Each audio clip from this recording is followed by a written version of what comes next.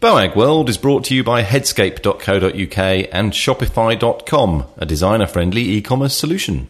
For more information, go to shopify.com/boagworld.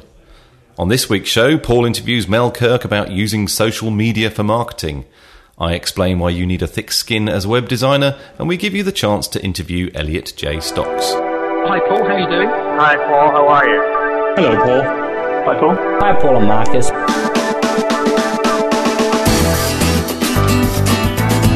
Hello and welcome to the first ever boagworld.com podcast.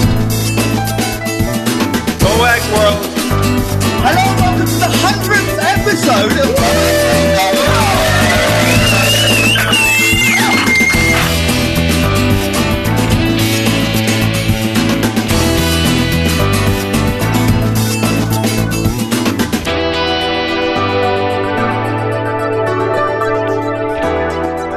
Hello and welcome to the 162nd episode of boagworld.com, the podcast for all those involved in designing, developing and running websites on a daily basis. My name's Paul Boag. And my name is Marcus Lillington. And we are here once more to entertain and inform.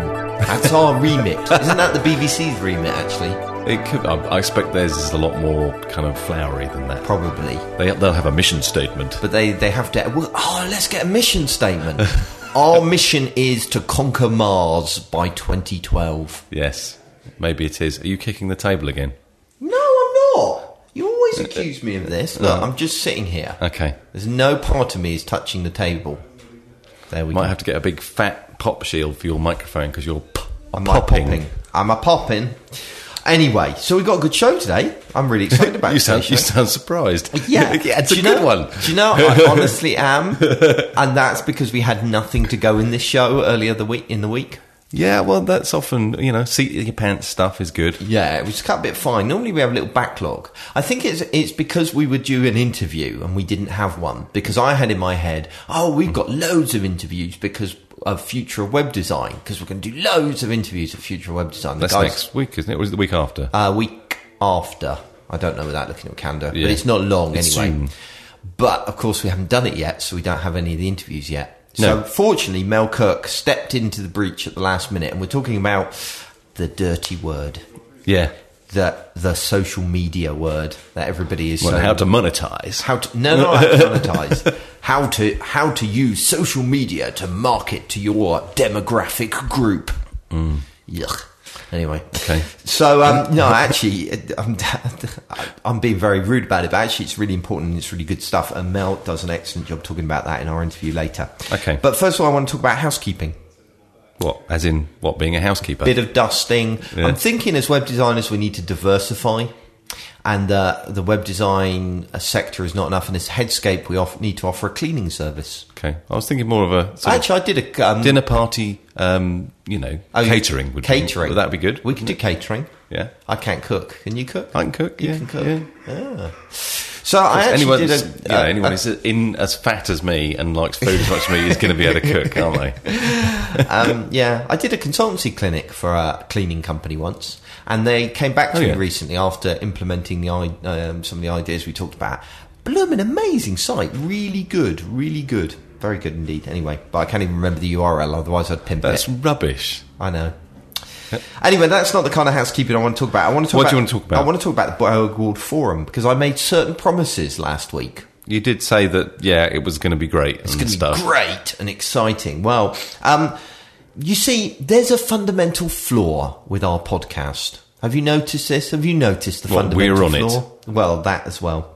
Now, the fundamental flaw we have with the podcast is that, although it's really great to have all these interviews with kind of web designers, and I really enjoy interviewing them, and I can ask them all the questions that I want to ask and find out all this kind of interesting stuff, the dear listener doesn't have that opportunity. It's not their questions they get to ask, and I'm never organised enough beforehand to say, hey, what should I ask so-and-so? Right. So I thought, wouldn't it be great if the actual Boag World community got to do the interviews? And then I was thinking, that's really complicated. I don't know how we would do that. But I eventually came up with a solution, which is to actually use the forum to do it. Okay. So what we're going to kick off with Elliot J. Stocks. And if you don't know Elliot J. Stocks, he used to be the senior designer at Carsonify before going freelance. And he's got some really good clients, including WordPress, Blue Flavor, and Free Agent Central. And he produces some truly stunning work and is considered one of the best web designers around. He's young and talented, and I hate him. Well, anyway, he's kindly agreed to take questions from the Boag World community over the coming week. So starting from today, which is the day of release, which is Wednesday the 22nd of April, because we are actually time travelling now. It is tomorrow, because we're recording this on the Tuesday, and therefore I'm saying today. My head's gone all spinny now. I know, it's confusing. Sorry, isn't it? don't do that again. So as from the Wednesday, we're going to you can visit the Boag World forum, and there'll be a thread just about Elliot. And you can ask him whatever questions you want. This could all crash and burn. Nobody's going to go, and Elliot's going to be sitting in there by himself. Yeah, we're waiting for questions. Yeah, so it is really an amazing opportunity to get a real understanding of the working practices of another designer and to discuss the secrets of his success. And it's a rare opportunity also to see somebody else's approach to the challenges of building effective websites, because we all do things slightly differently. So you can ask him whatever you want, and you can do that over the forum. So in order to find the forum thread, yes, go to boagworld.com/podcast/162, and there will be a big chunking link for you to click on. A really big one? A big one. Okay. Super large. Oh, damn, I've now got to go and start. You've got to change it now. So anyway, that's a bit of housekeeping I want to do. Okay, I've got two things. Oh, have you? Well, one is, if you're in Cornwall on Friday, go and see Paul. Are you coming?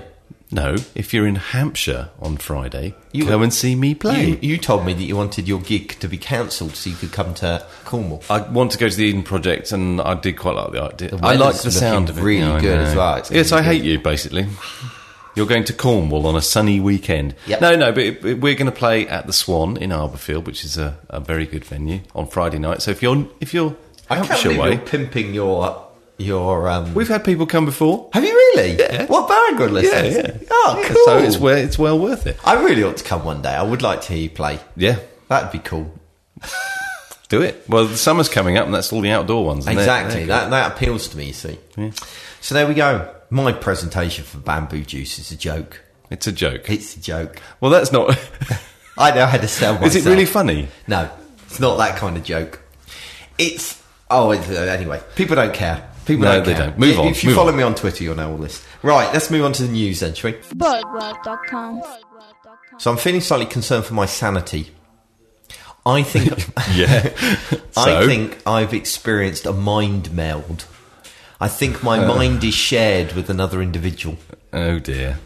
Guy called, you know Jerry McGovern that we talk about quite a lot on the show, the usability guy. Mm-hmm. It's getting quite spooky.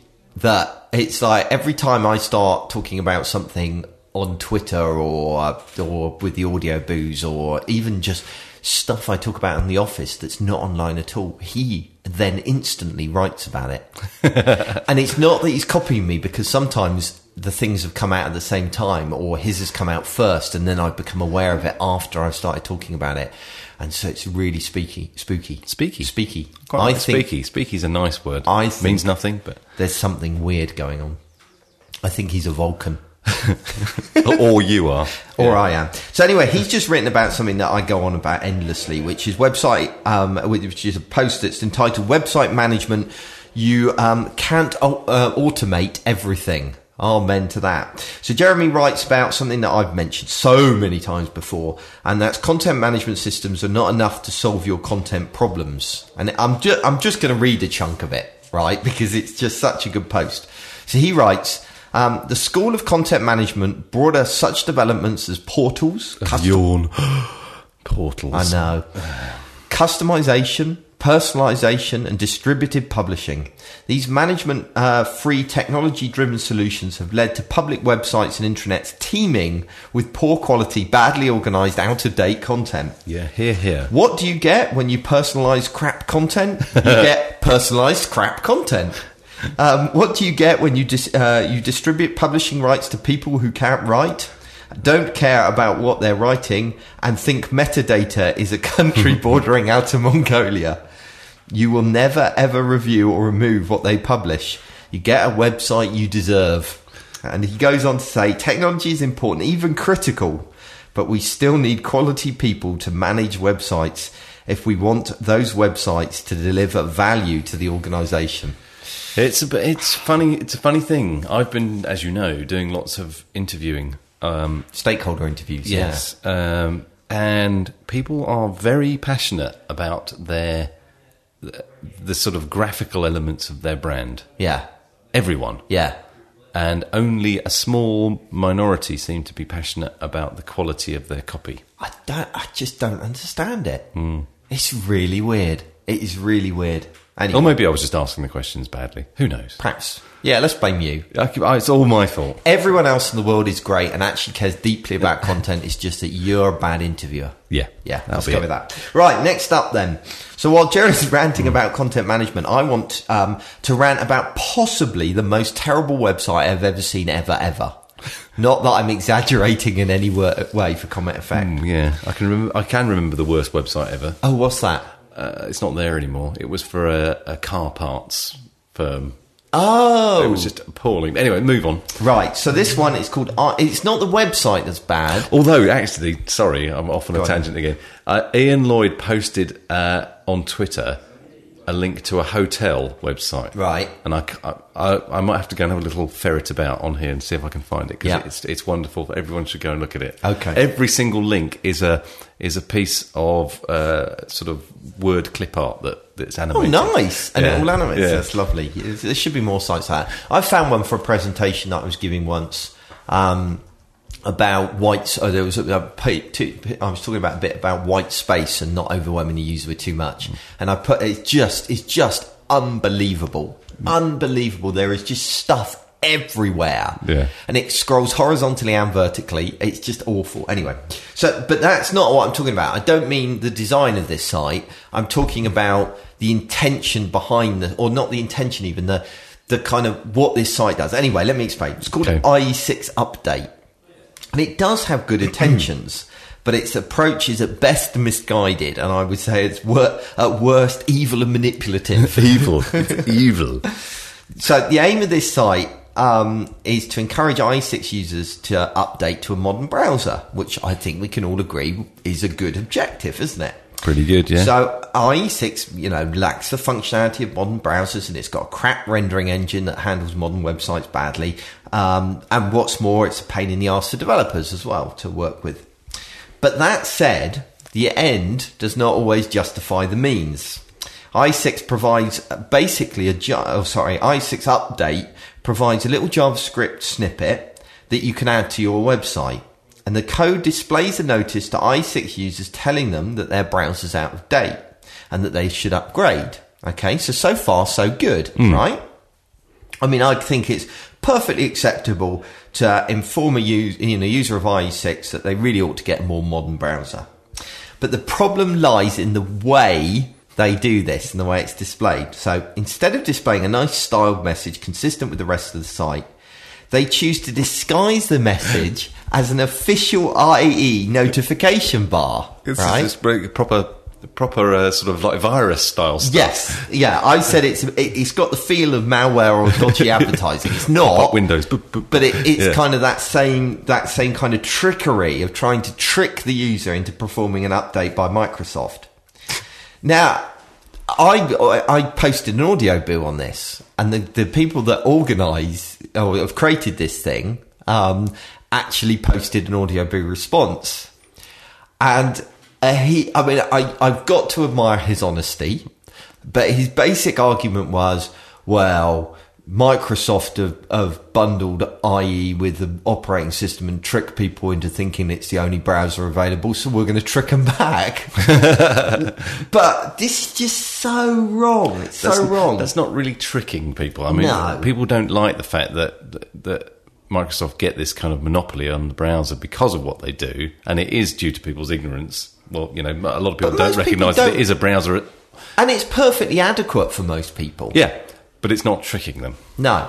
And I think that's my problem here, is that the desire to the passionate and extreme attitude of web designers about you must, getting rid of IE6 must die, is nothing to do with users' needs, right? Most of the people using IE6 are perfectly happy with their browser. They don't know any different and don't really care. It's that we want to be able to build cooler websites. And that's fair enough and it's okay, but this is just wrong. I spent half my life explaining to clients why they should treat users with respect. And then somebody like this comes along and undermines that totally by deceiving users. If you want to tell users to upgrade from IE6, then that's fine. But do it by explaining the benefits of upgrading and not tricking them into doing it. Marcus has just turned his laptop round and he's showing me this horrendous site. You need to Twitter that. That's just lovely. I can't even begin to describe it. I'll Twitter it. Marcus, I'll show you. You show me yours, so I'll show you mine later. Marcus67. I will Twitter this. Yes, it's wonderful. So next up, let's move on. I think that's perfectly. I do think these guys had good intentions, but are just very misled. But anyway, let's move on. Craig Buckler asked an interesting question over at SitePoint at the moment, which is, he asked, where have all the flexible designs gone? The fluid designs, the scalable designs. Flexible designs are those that adapt to fill the whole browser window, no matter how it's resized. And as Craig points out, traditionally, these have been considered good practice because they work at any resolution and put the user in control of the sizing. However, he goes on to say that he's seen a decline in flexible sites recently and an increasing number of designers adopting the fixed width approach. And Craig cites a number of reasons that he think might be, what might exist for this. One is that, fixed width design shows, enables you to show more consistency with design mock-ups. It's hard to show in a design mock-up a scalable design. Well, it's just consistent. It keeps the design consistent. Full stop. Yeah. Which is his second point, that it provides pixel perfect control, fixed widths do rather compared to fluid. And that basically building fluid sites is an additional cost as well. And they're all valid reasons, but they're nothing new. So why has there suddenly been a decline? Why are they dying out now? And I have to say, even we've stopped doing quite as many fluid designs. I mean, we still do them, but we don't do as many of them. Yeah, it was when we kind of felt that we could dump 800, 600 resolution support. That was the big one. Yeah. Because, I don't know. I can't see 1024-768 going, I don't know, for a long time. No, it's good. It's good for, I think that resolution suits people's eyesight. Yeah. Whereas 800, 600 was too small. I think the two reasons that I gave as to why we've started to do more fixed width design is that basically one is that all modern browsers now support page zooming, so this removes the need for a site to accommodate increased text size, which is part of the reason for having scalability. Yeah. And if the user wants the site to fill the screen, then they can zoom in on it and everything gets proportionally bigger. And that's it's more and actually flexible sites can cause a problem especially in IE7, where if you have a flexible site and you zoom that because you want the text size to be bigger, you get horizontal scrolling straight away. Yeah. So there are it's actually some drawbacks now to flexible design now that all the browsers support page zooming. I think the biggest drawback is that more and more people are using very high resolution screens. Yeah. And they just want to be able to have a window stuck on. They don't tend to view things full screen anymore. Yeah. So the need for having something that expands and contracts is less, I think. The other reason that I put down was graded browser support. Because we deliver different experiences to different browsers using different style sheets, it's no longer necessary to have a one design suits all mentality. So where previously you had to consider, okay, so this design has to be flexible because it might be viewed on a PDA or it might be viewed on a Nintendo Wii or whatever. With graded browser support, that's less of an issue now because you just deliver a different style sheet. I think those are probably the main reasons. I mean, don't get me wrong, there's still good reasons for using flexible design. Sometimes they do look great, I have to say. It can work really well. But the argument's no longer as convincing as once it was. And with the additional cost of producing a flexible design, the return on investment isn't as justifiable as perhaps once it was. Yeah. Anyway, that's that one. I just thought it's worth mentioning. It's an interesting trend, I think, that Craig's picked up there. The next one that I wanted to mention is actually, or is the final one that I want to mention, is a couple of posts on Smashing Magazine that provide some excellent advice on encouraging users to complete a call to action. And the first is imaginatively titled, Designs to Sell, 8 Useful Tips to Help Your Website Convert. And it includes tips like subliminal suggestions, sort of quickly flashing images and things like that. Yeah, stuff like that. Brainwashing. Yes. Brainwashing, yes. That's exactly what the article's talking about. Okay. Preventing choice paralysis. Have you come across this one? There's a really interesting example that they do it in. They did a test in a supermarket once. I can't decide whether I know or not. They did a test in a supermarket once where they had 50 varieties of jam. I just made up that number, but it was a big number of different jams. That's a lot of varieties. Yeah, I think it was 20 something actually. Okay. And they left those on the shelf for a while, and then they repeated the process with just 6 varieties of jam. And you sold more jam when there was less choice. Yeah. And it's basically because people were going up to this and being overwhelmed by the amount of choice and not doing anything, choosing not to buy jam. Running away scared of the jam. Well, just going, I don't know, and walking off. Do you know what I mean? Yep. So there's this whole area of choice paralysis. It talks about the idea of trying before you buy. And it talks about something called the Gutenberg rule. Have you come across this before? No. It's quite interesting. You have, actually. You will probably know the principle even if you didn't know the name. And the principle is that we read from top left to bottom right. Yes. Right?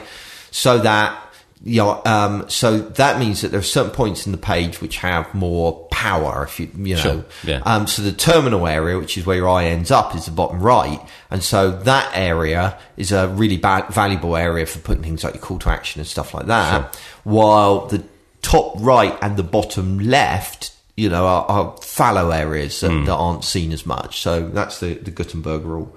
And then there's this follow-up post where it talks about 7 more useful tips to help sites convert, and that goes on to cover things like A/B testing, scannable feature lists, streamlining the sign-up process. I mean, both of the articles have more tips than I've covered here, and they all provide explanations of what those tips are and then examples for each. So I have to say, really good posts. And to be honest, I think, should be required reading for pretty much, all website owners and designers.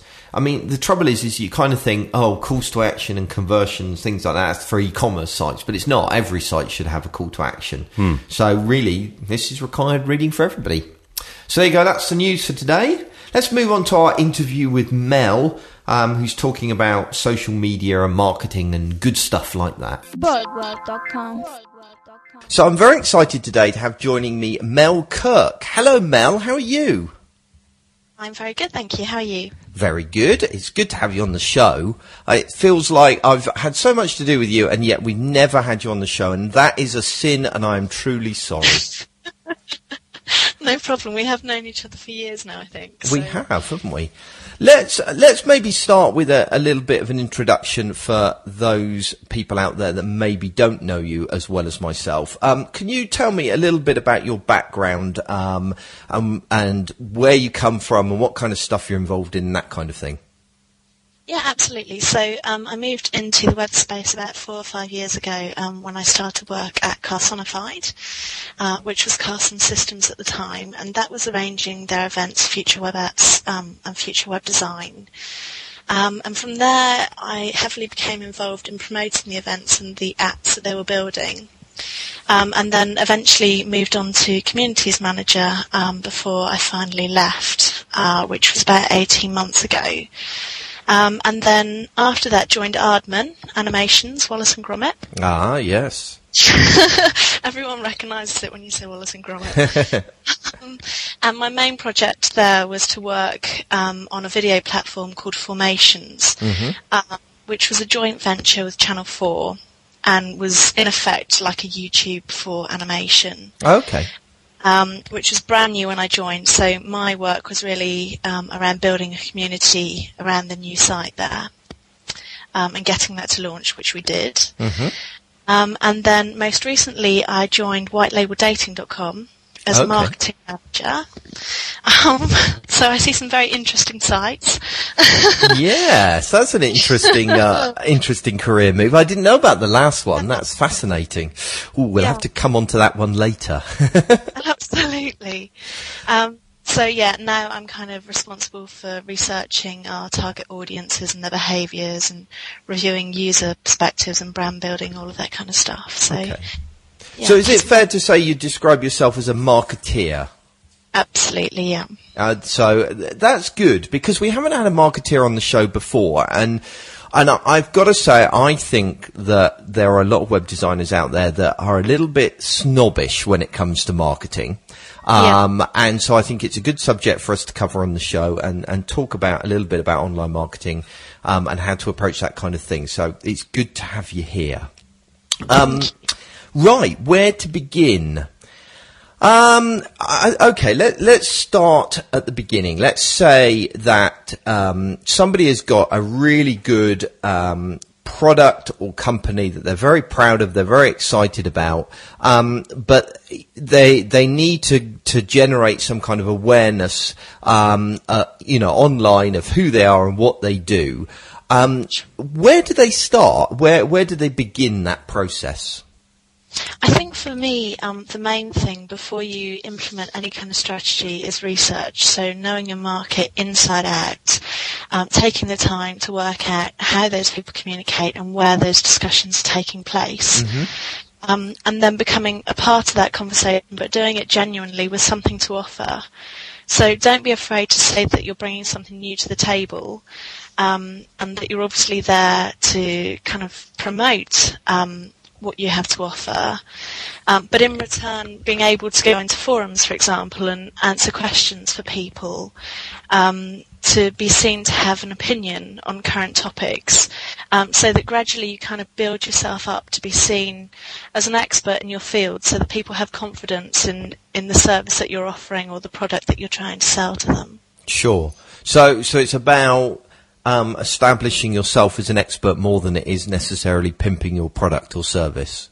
Absolutely. And I think nowadays especially, people are used to being marketed to, so they turn off as soon as you start to kind of heavily sell a product to them. Mm-hmm. So you have to really be going there with a genuine interest and wanting to help those people in some way, and they'll be receptive to that. Now, you talk there about, researching and going and finding out where people congregate, and where they are online. How do you go about doing that process? What's involved in researching? So first of all, you need to know kind of who you're targeting your product at. So know your product inside out before you go out there to start to try and find where those people are. Mm-hmm. Then once you know the kind of topics that they're likely to be discussing or the types of people that you're after, looking for groups. So user groups. Google's a fantastic resource that should be used fully. Mm-hmm.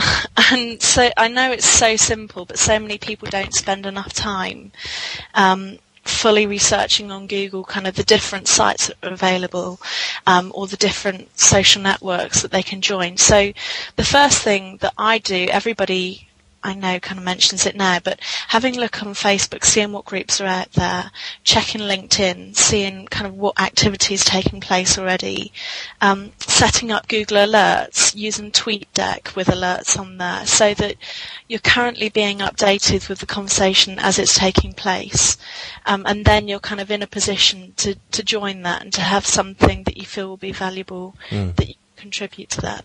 So those alerts and things that you're setting up aren't necessarily alerts directly related to your own brand or your own products, but alerts to what things that your target audience might be interested in? Yes, so for me, I would set up alerts to do, so for example, the fact that I work in the dating industry now, then I would set up alerts that were dating specific so that I know current issues that are going on. I then may set up alerts thinking, okay, well, our target audience is 18 to 35, generally what's of interest to these people, and setting up alerts for, it can be completely abstract searches out there. For example, if you're targeting guys, I know it's stereotypical, I guess, but new beer brands, new video games, things that you know that they're likely to have an interest in, that you can start to build some kind of commonality with them there. Okay. So you're not even, I mean, in that situation, you're not necessarily, you know, if you're, I'm guessing with dating, you know, you go after guys quite heavily. They're a big audience to you. So you wouldn't necessarily just go after alerts for dating related stuff. It would be, it could be kind of alerts for anything that your target audience are interested in, just so you can work out where they are, I'm guessing. Absolutely. I mean, if you look at the dating industry as an example, then if we're targeting guys, we may know that guys in that age have certain interests, whether that's gaming or socialising with friends, that may not consider normally going on a dating site. But if you're already talking to them and raising your own brand awareness, then when they get to the point they're considering a dating site, you've already built that brand with them and they recognise you as a name. So, sure. I mean, I think the thing that often strikes me, that I think both clients and web designers that maybe aren't involved in marketing as often, it's that they often underestimate how long all this stuff takes. You know, to build that relationship and that brand takes a considerable time. It doesn't kind of happen overnight, and often people seem to expect instant results, which always surprises me, but there you go. The other, I saw one interesting thing as a use of Twitter that kind of grabbed my attention. I wonder whether you did the same thing. Was that he would create alerts on questions relating to that particular subject area, whether it be dating or whether it be whatever. So when somebody asks a question, you can go in then and respond. Is that the kind of thing you do as well? Absolutely. So it's not about just kind of going in and leeching off the community. It's being able to go out there to give them the answers to their questions so that you actually are providing a service and some value to them rather than just spamming them. And I think that really is the difference. It's about wanting what's best for your users rather than just trying to sell your service. Yeah. I'm guessing that people can kind of see through anything, you know, that's more direct these days and, you know, are uncomfortable with it. Well, there's so much of it, unfortunately. Yeah, there is. Yeah. Let's talk about techniques then. I mean, you've talked about, or techniques and tools. You've already talked about TweetDeck. You've talked about Twitter. You know, you've mentioned alerts, Google Alerts and that kind of thing. What other kind of tools do you use for reaching, you know, people, you know, your target audience? You know, what other tools are available to you? So for us, a big thing is the blog, being able to have an open conversation with our community, whether that's with partners that are using us or the end members that are signing up to the sites. I think for me, one of the biggest things with the blog was probably with Formations, when we didn't actually have a product, but we already had people waiting to use it by the time we launched it. Okay. And that was purely by going out there saying, we're going out as a new venture. We totally want your opinion. We want to know what it is that you're looking for from our service. And then when you finally go out there and you roll out your new service or your product and you've built in their feedback, then all of a sudden you give them a sense of ownership and they become your brand advocate. So I can't talk highly enough about the blogs, but that's assuming that you actually listen to the feedback. Having a blog and it just being one way will never work. I mean, it's interesting there that you talked about having an open conversation through your blogs, and using the feedback that you receive. How do you go about that? How do you stimulate conversation? Because I mean, I've had clients that have set up a blog and they've written a load of articles and never a comment will appear. You know, what kind of ways do you use for stimulating that conversation? Okay, I know I probably shouldn't say this. Oh dear. Oh no, it's all going to go downhill. But poking friends No. I know it sounds bad. Poking fun to try and get them to spread the word for you. You never know what contacts those people will have. Mm-hmm. You will have built up a network of people yourself. And it's about not being afraid to ask those people for help. Mm-hmm. Everybody needs help at some point, so asking them to kind of spread a link if they can. But then also when you're going out there and you're talking to people that you think are going to have some interest in your blog, don't be afraid to go into a conversation, add something and drop your link there. Yeah. But that's not going in and purely just linking, like link baiting at all. Have something valuable to say, but don't be afraid to obviously link back to your own site. But what about if you've kind of got people coming to your blog, which I've seen before, and you know the people are reading it, but they're not engaging, they're not posting comments, they're not responding to it. So you've got an audience, but they're a very passive audience. Is there's stuff you can do to kind of encourage them to participate more? Very much. I think the way that the blog is used can be critical on how many comments and how interactive that then becomes. I think Gary Vaynerchuk does a fantastic job on his blog, where at the end of each video he tells you to comment. It's very, very easy to see as soon as you hit his page what you need to do to leave a comment or to contact him on Twitter. The call to action there is very, very clear. And similarly, the videos that I do at Random Mel, the first and last thing I do is to put the URL at the start and end of the video. And then if I want someone to comment on something specifically, then I make sure that I tell them what to do. You can't just assume that your users are going to know or want to comment. So you have to really prompt that from them. Yeah, I mean, I've seen that a lot on blog posts where the blog post has been written as this diatribe of, you know, I'm the expert, I know what I'm talking about, here's the stuff. And, you know, you've got nowhere to go as far as responding to it. It's almost like the person doesn't want a response. They're certainly not asking for feedback, or they're not asking for asking any kind of question you can respond to. Absolutely, and at the end of the day, it doesn't matter how senior you may be within your industry or how much you know, there's always something that you can be learning from these people. And being able to get feedback from those, that's information and data that these huge organisations that aren't up to speed with social media yet would pay thousands of pounds for. So it's a real advantage if you use it properly. I mean, there's a kind of follow-on issue here that, you know, you've kind of built some excitement around, you know, whatever your product or service is. You may be even fortunate enough to be in the position that not fortunate enough, you may have done enough work to get in the position that you're currently in of actually having a group of passionate people there waiting for your product to launch. Yeah. And creating that initial buzz is easy, or easier, but it's maintaining that buzz over a long period of time and maintaining that engagement with users. So I'm interested in how you go about, you know, keeping that relationship going over the longer term. What kind of things do you do there? So one of the main things here, I think, is having content available to them, having something new so that they have an incentive to come back. You can't just expect to launch and for that kind of high wave to be maintained. But I also think that it's worthwhile bearing in mind that you should be there just to kind of facilitate the conversation between them. If it's some kind of website that you have, for example, for people to communicate with one another, it's not necessarily for them to communicate with you, but you're helping them to achieve whatever it is that they want to get out of your service. Yeah. So continually trying to update your service to make it the best that it can possibly be, and to actually have a look back and not be afraid to change it.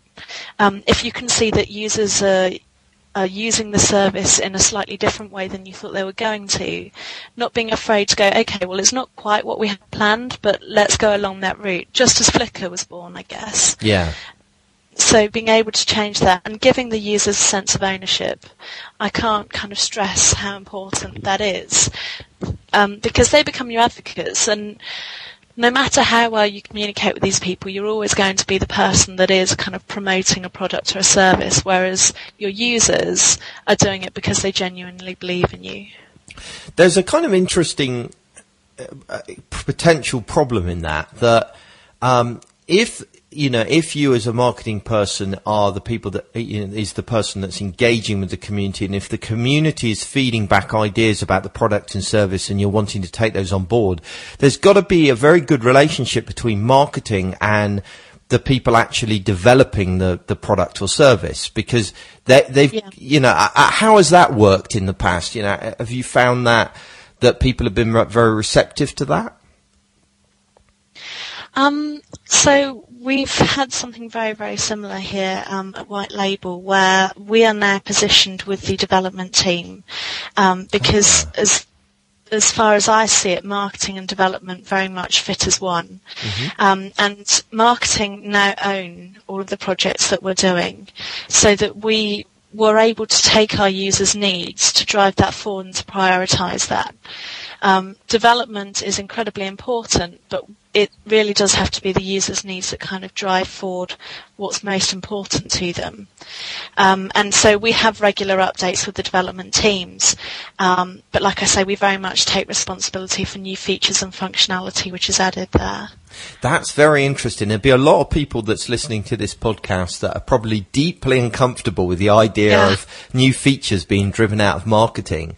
Yeah. Why do you think it should be marketing where that's based rather than, the development team? I say marketing simply because in terms of my role, I very much kind of look at the usability of the site. Okay. So trying to increase user experience. So maybe that's kind of somewhere in between, I guess, rather than traditional marketing. But if I can see conversations that are taking place and I can see how users are actually kind of functioning on the site and how we might want to implement changes, then it's kind of easier for me to get buy-in from the development team when I can go to them with hard evidence as to what it is our users actually want.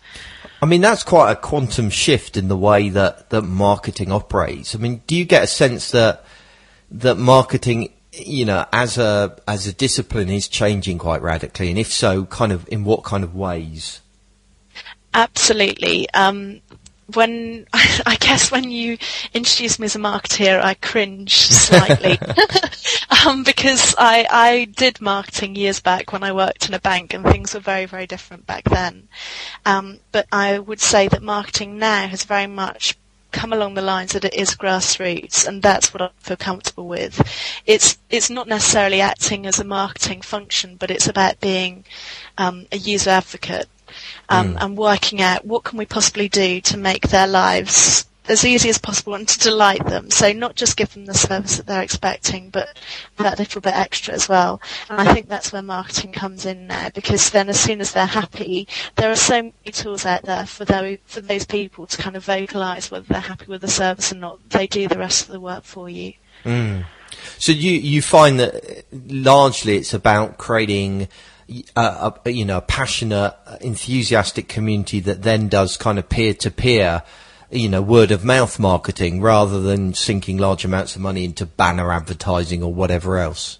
Totally, and what you find with that is that it's sustainable, whereas if you pay for PPC and as soon as you stop that, you'll tend to find that traffic to the site will stop as well.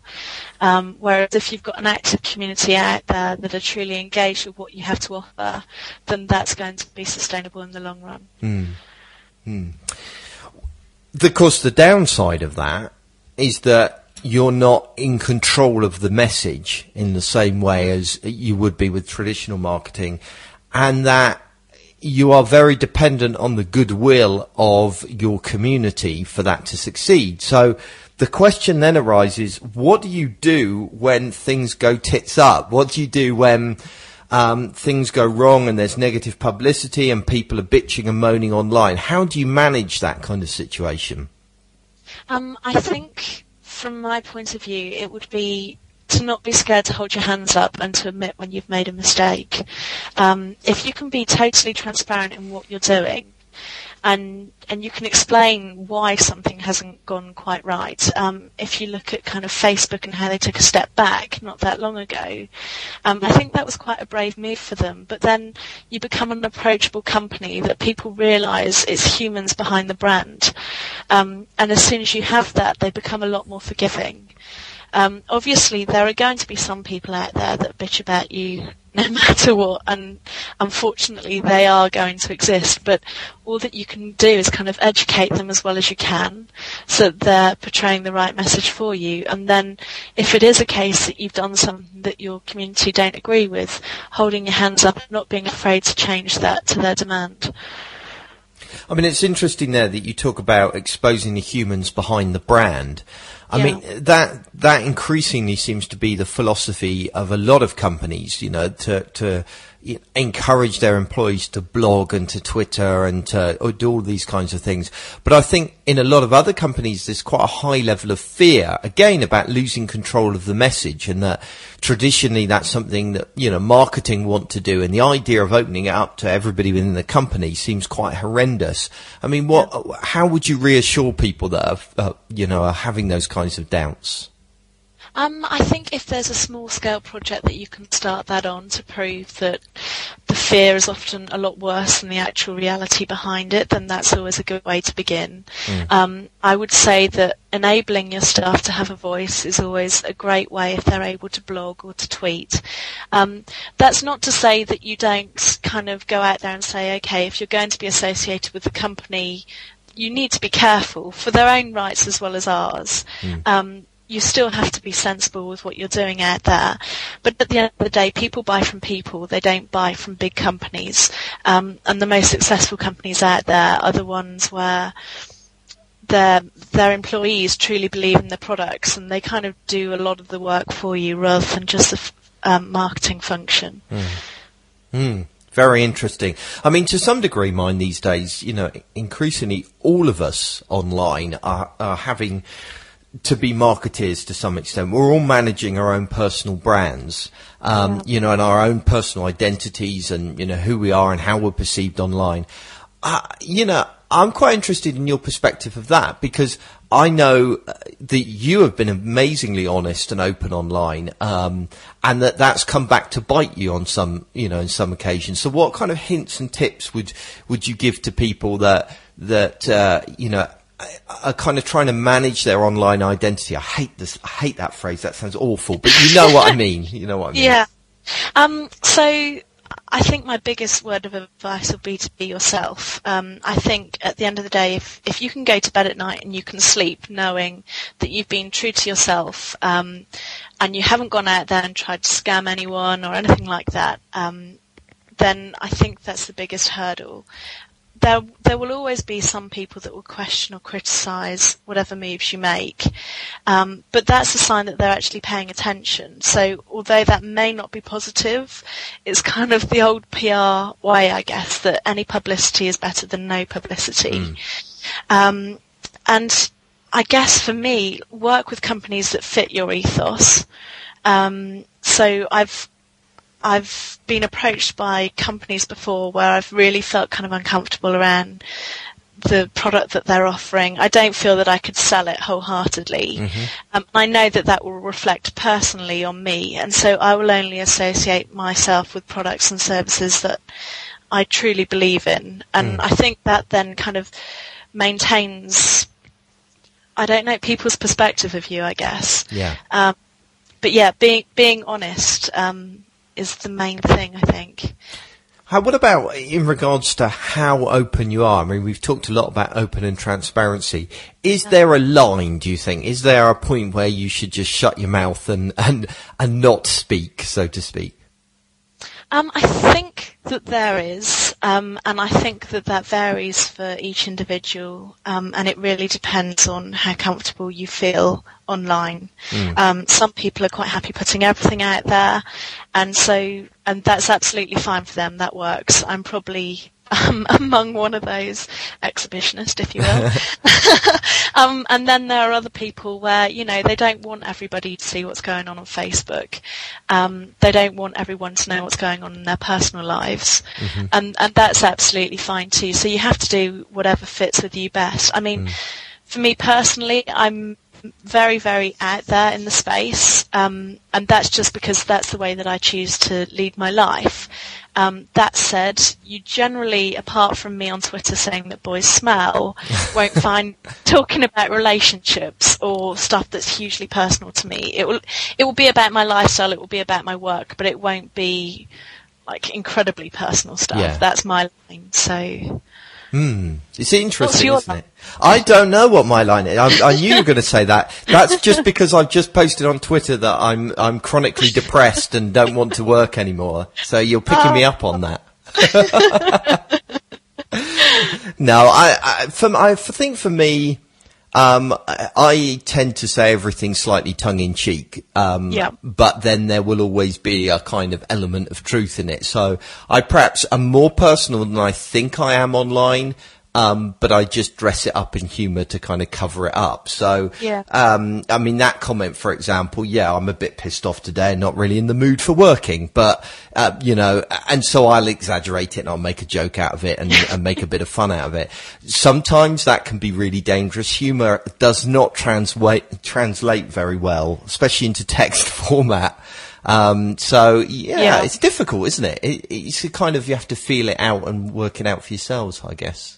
Anyway, this is supposed to be me interviewing you. You're not allowed to ask questions to me. You're breaking the rules, Mel. Okay, one last question to wrap up with. Yeah. Which is that, let's face it, social media has become a little bit of a dirty word at the moment. I know, it's horrible, horrible, horrible. And there's so many people out there that are kind of piggybacking off of the back of it, and I'm fed up. If I have one more person decide to follow me on Twitter that's got the word social media in their title, I'm going to scream. But underlying all of that, actually there is something of value there, and it's this whole, what we've been talking about really, this whole kind of community-driven aspect to marketing and to our product development and all of that kind of good stuff.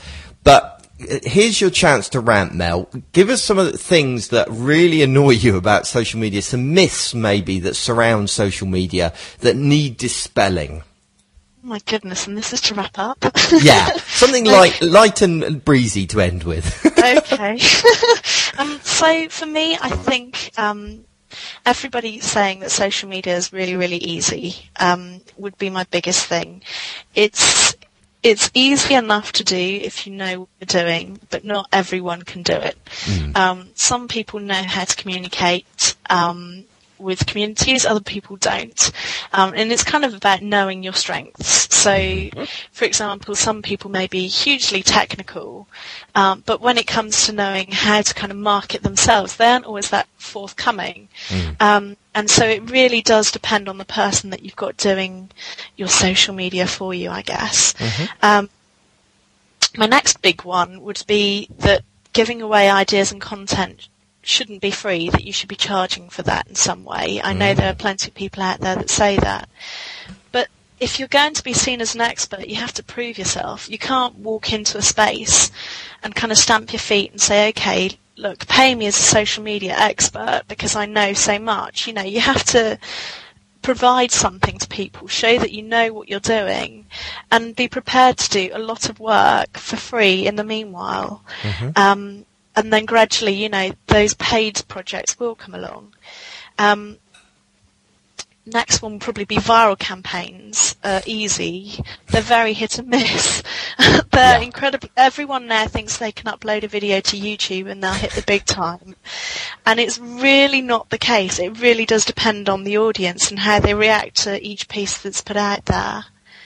And then I guess my last one, and it's my last rant, I promise, would be that there's no way of tracking the effectiveness of a social media campaign.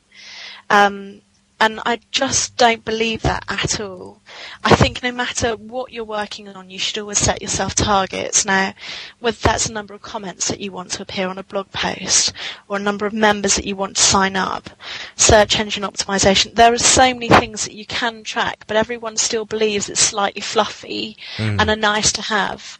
And I couldn't disagree with that more. So I like that one. That's a really good one. I'm totally, I totally support you in that I think making things measurable, even if you don't meet those targets, I think having targets and aiming towards them is vitally important. Absolutely. And anybody who comes in and says they can do social media for you without those, I wouldn't trust in a million years. So. Excellent, Mel. That was really interesting. It's really good for us to kind of branch out and look at these things. The web is becoming so much more than just putting up websites, and we need to be talking about this kind of stuff more. So it's great to have you on the show. Thank you for your time. Thank you for inviting me. We'll have you back again soon, no doubt. Goodbye. Thank you. Birdworld.com. So, I thought that interview with Mel was actually very interesting. We haven't really talked about social media or marketing much on the show before, and this is kind of something that we need to tackle as web designers. Where does our job start and end? Should we be advising our clients about their web strategies as a whole, which would encompass the kinds of things that Mel's just talked about? Or, are we just building websites? I mean, at Headscape, we give them help them with the whole strategy. And also, I think this is something, a lot of website owners listen to this show as well. Too often that website owners obsess about the website when there's this whole bigger way of communicating with users out there. So I think we'll be doing a little bit more on marketing and social media and stuff like that, which I hope people enjoy. Write in, actually. Yes, let me know. Tell us what you think. Yeah, do that. Email us at paul@boeingworld.com.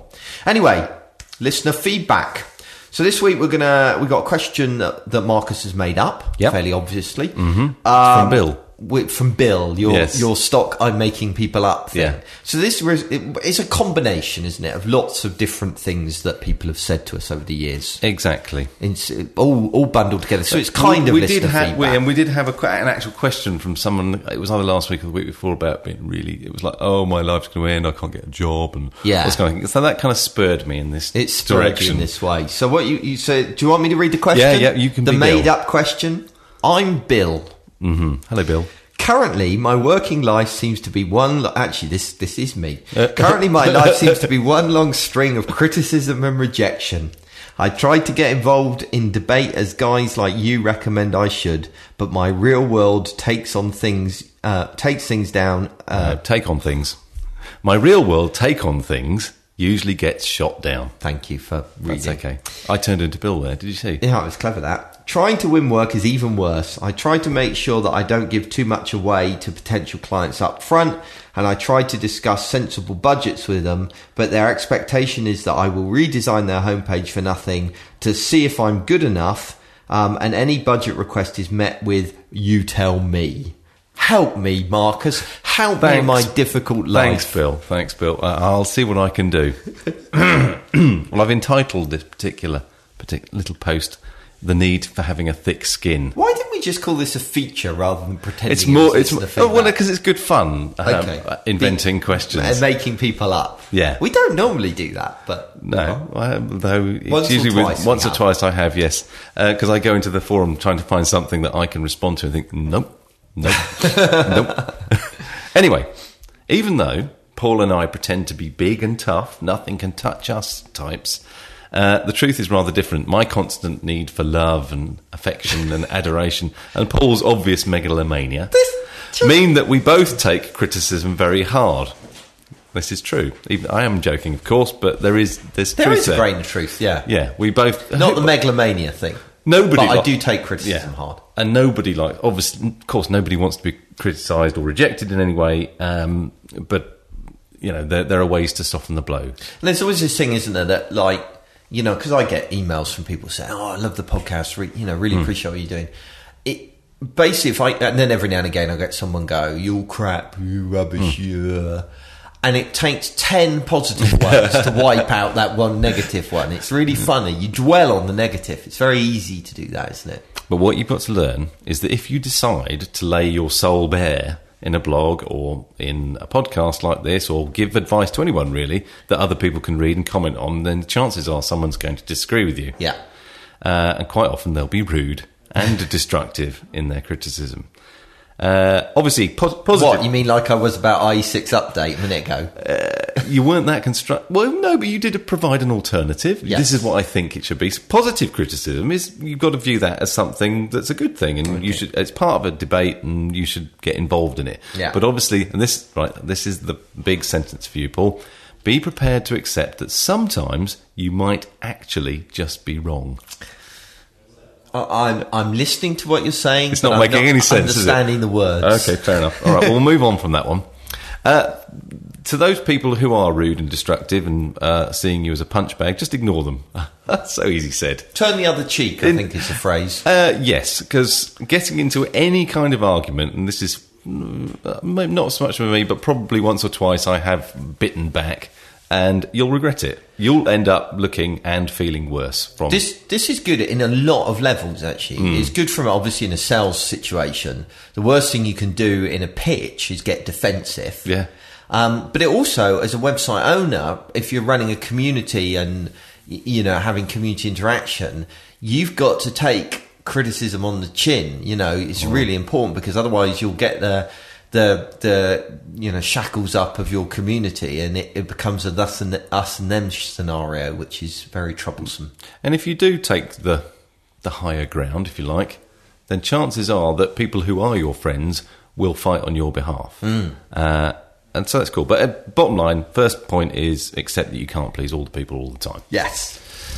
Right, moving on. But all that said, you should still get involved in the debate. Don't be scared of rejection and criticism. Post questions and views and comments as much as you can. Main reason for doing this is that you'll get yourself known. And even if that's as the real world guy that I used in my example question earlier, then so be it. It's worth it. Just getting yourself known is a good thing, unless you're a complete idiot, I suppose. I mean, and there's a real value in having an opinion as well. There's a lot of people who just agree with everybody else, in the web design community in particular. I'll give you an instant of this, right? And this is no criticism to the people that actually did agree with me, but I posted an audio bill on this IE6 update thing where I ranted at it, and there was a lot of people who said, yes, Paul, I totally agree, right? I can't remember any of their names. Sorry, guys. But then one guy came along called Jafe. Jafe? Don't know. Japh. Jaff, I would say. Jaff. And he responded and totally disagreed with me, right? And we should manipulate users. He was wrong, obviously. Obviously. But I admire him for, standing up and saying what he really thought rather than being a yes person. And actually, in a minute, we're going to hear from him again, because he posted on something else that is worth mentioning, where he does agree with me. Obviously, I'm not going to play on the show the one where he disagrees. Of course not. But the one where he agrees, I'm going to play. But of course, yes, stop talking now. Sorry. Getting involved in discussion is an effective way of promoting yourself and your business. It shows that you're keen, and hopefully that you know what you're talking about. And this should start to attract better caliber of client, etc., etc. Sure. So let's move on to talking about clients and winning work. So I've written here that you need to trust your gut. Sounds when dealing messy. with potential clients.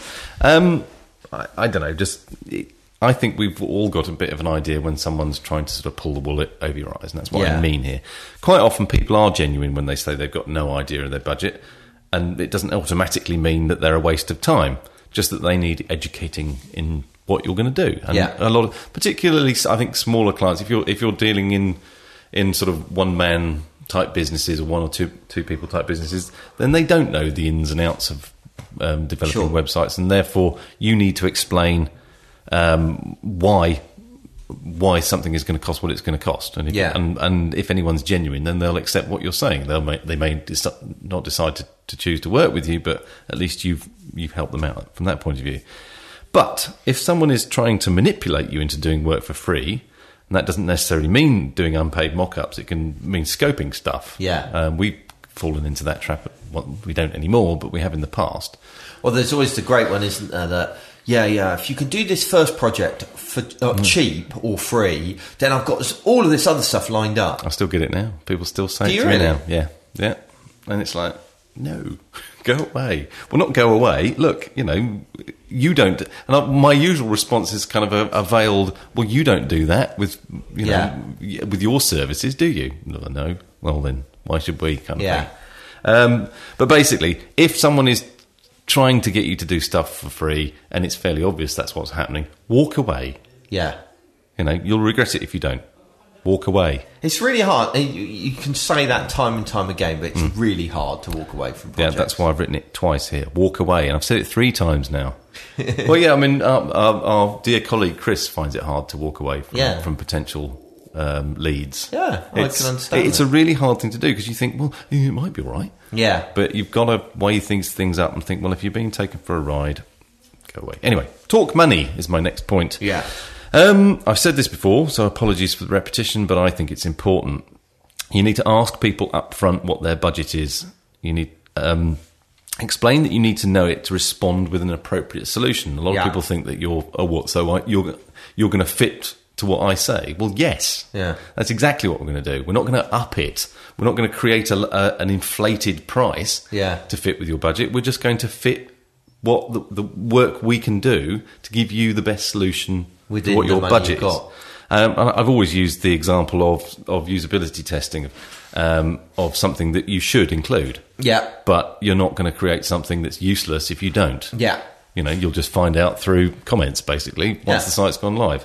But if you don't get anywhere by asking, and as I've mentioned previously, they really may not have a clue, then what I do is create a 2 or 3 paragraph email with associated tasks. It's like a mini proposal. Sure. Like, we could do this for you based on what I think you want. Yeah. And it will cost this much based on what I've just said. Yeah.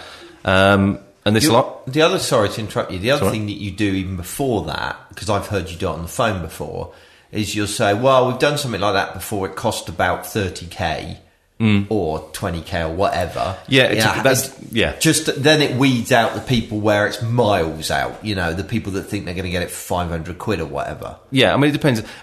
Obviously, I'm referring to most of the requests we get are via email. So I'm thinking I'm going to respond via email. Right. Some people just phone me up, and I'll do the same thing over the phone. Oh, okay, sorry. I mean, obviously, you probably spend a little bit more time in an email response, but not much. The point here is do it quickly. Yeah. And you are guessing a bit, you're kind of maybe risking it a bit that you're going to give someone a price that's actually completely wrong. Yeah. And then you've got to go through the sort of the difficulty of explaining it later. Yeah. But it's well worth it because it'll either stimulate discussion and get things going. Yeah.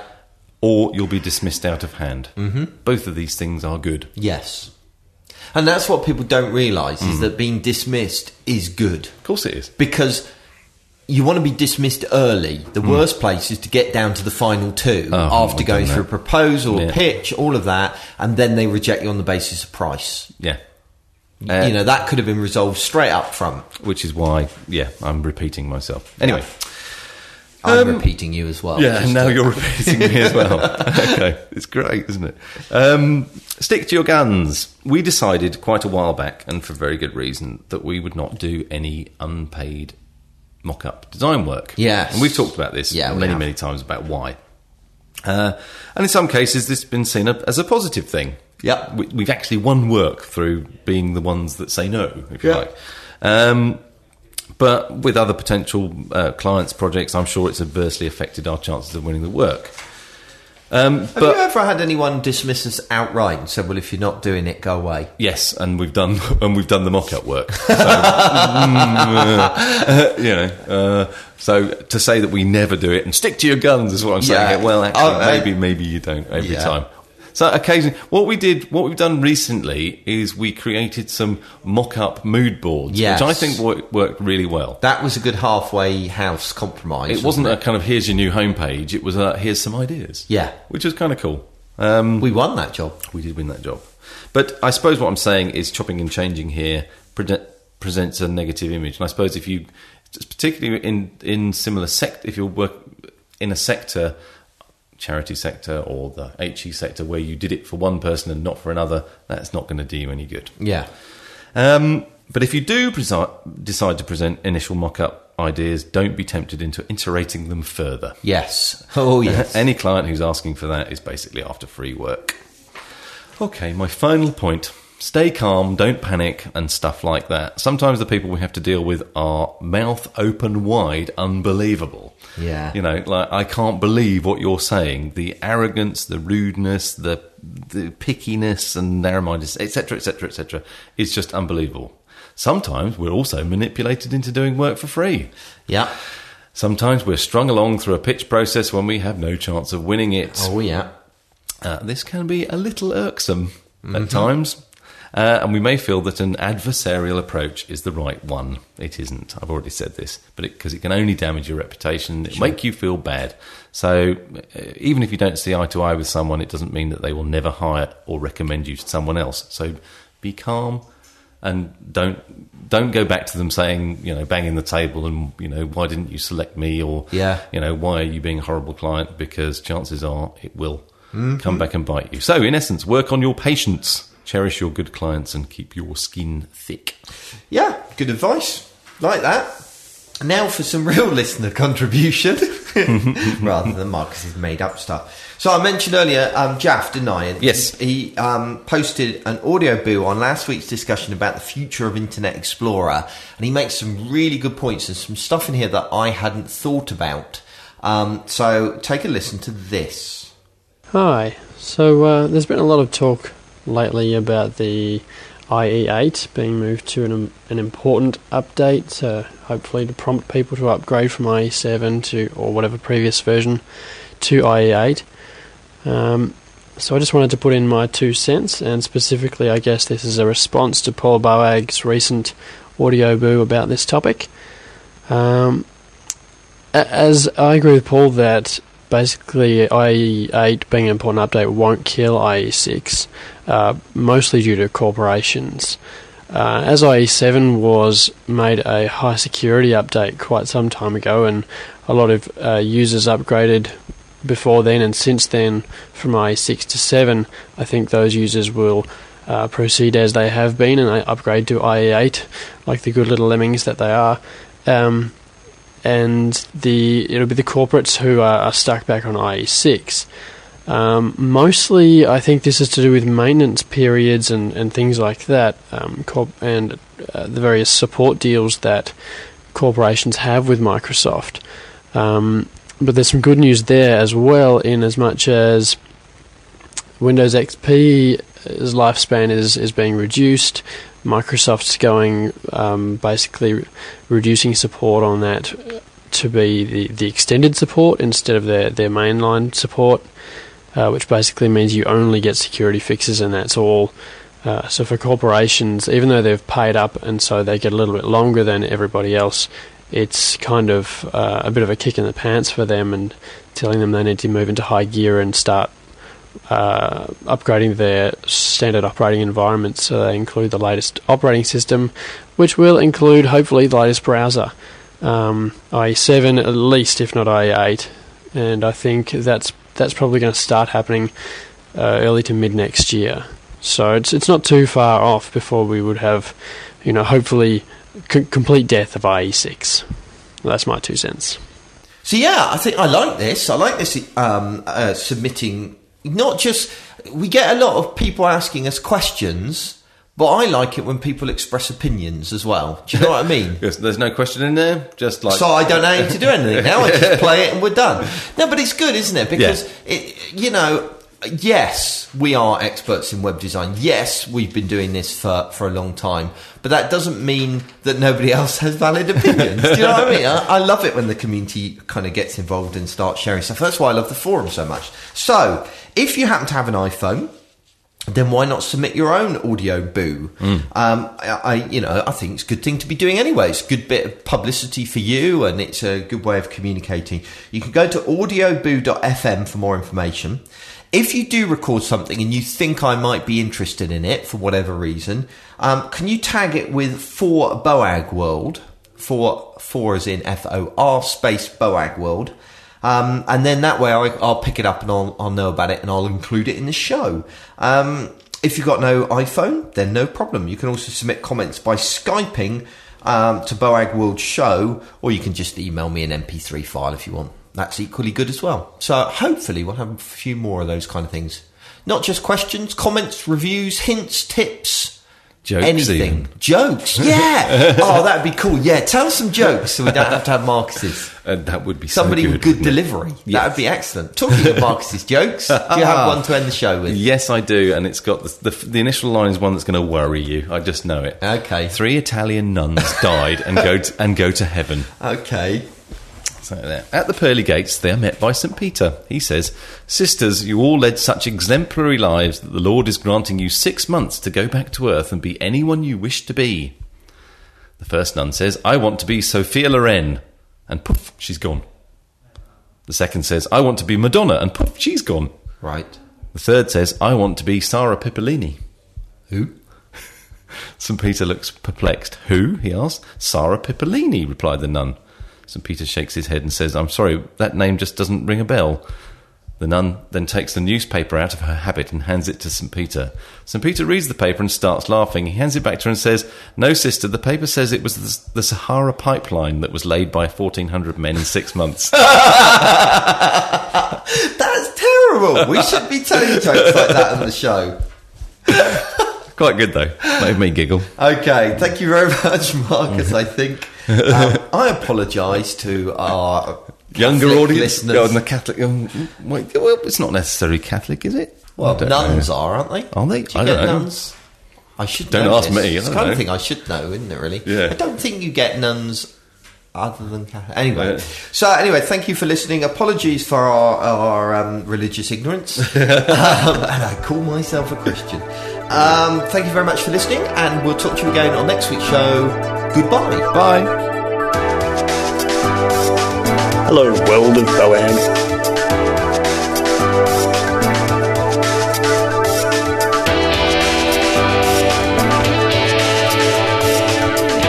It's like being on David Letterman.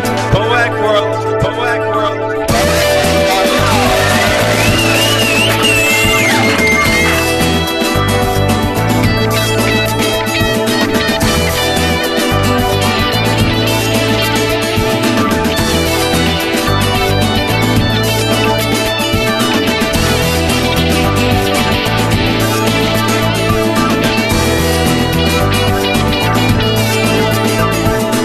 Boag is produced by Headscape.co.uk, supported by GetSignoff.com, and presented by Paul Boag and Marcus Lillington. Technical support is provided by Anna Debenham of Mayburn.co.uk, the researcher is Paul Stanton of CoffeePower.co.uk, and the show's producer is Ryan Taylor of Havocinspired.co.uk. To contribute to the show, visit boagworld.com/contact. Call 020 8133 5122 or join our forum at